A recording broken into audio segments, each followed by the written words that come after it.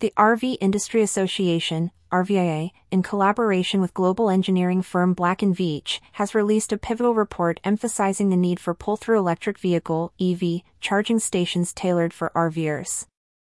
This initiative comes as a response to the Bipartisan Infrastructure Investment and Jobs Act, which has allocated significant funds for the development of EV charging infrastructure. The association's government affairs team, led by Vice President Jason Reno, is advocating for a portion of these funds to be directed towards creating more RV-friendly pull-through charging sites.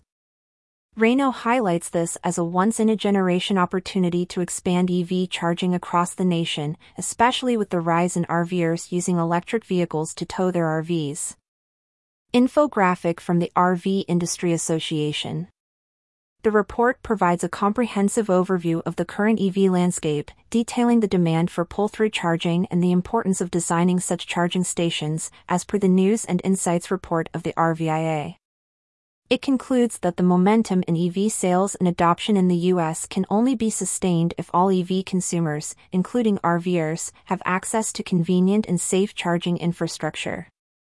Especially in rural areas that RVers often visit, the need for such infrastructure is paramount.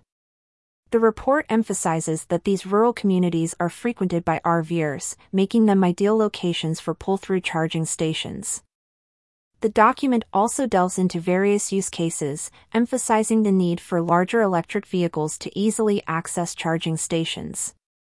These use cases include electric vehicles like the Rivian R1T and Ford F-150 lighting towing RVs, electrified motorized RVs, electric assist trailers, and other medium and heavy-duty vehicles. One of the significant findings of the report is the frequency with which RVers driving an electric vehicle and towing an RV will need to charge. Due to the impact of towing on an EV's range, these RVers will find themselves seeking out charging more frequently, leading to increased time and expenditure at charging sites. The concept of pull-through charging also leads to a more efficient use of pull-in charging. Without pull-through charging, EVs with towables might find themselves in a predicament where they need to decouple and park the trailer elsewhere or, in some cases, block multiple charging spots.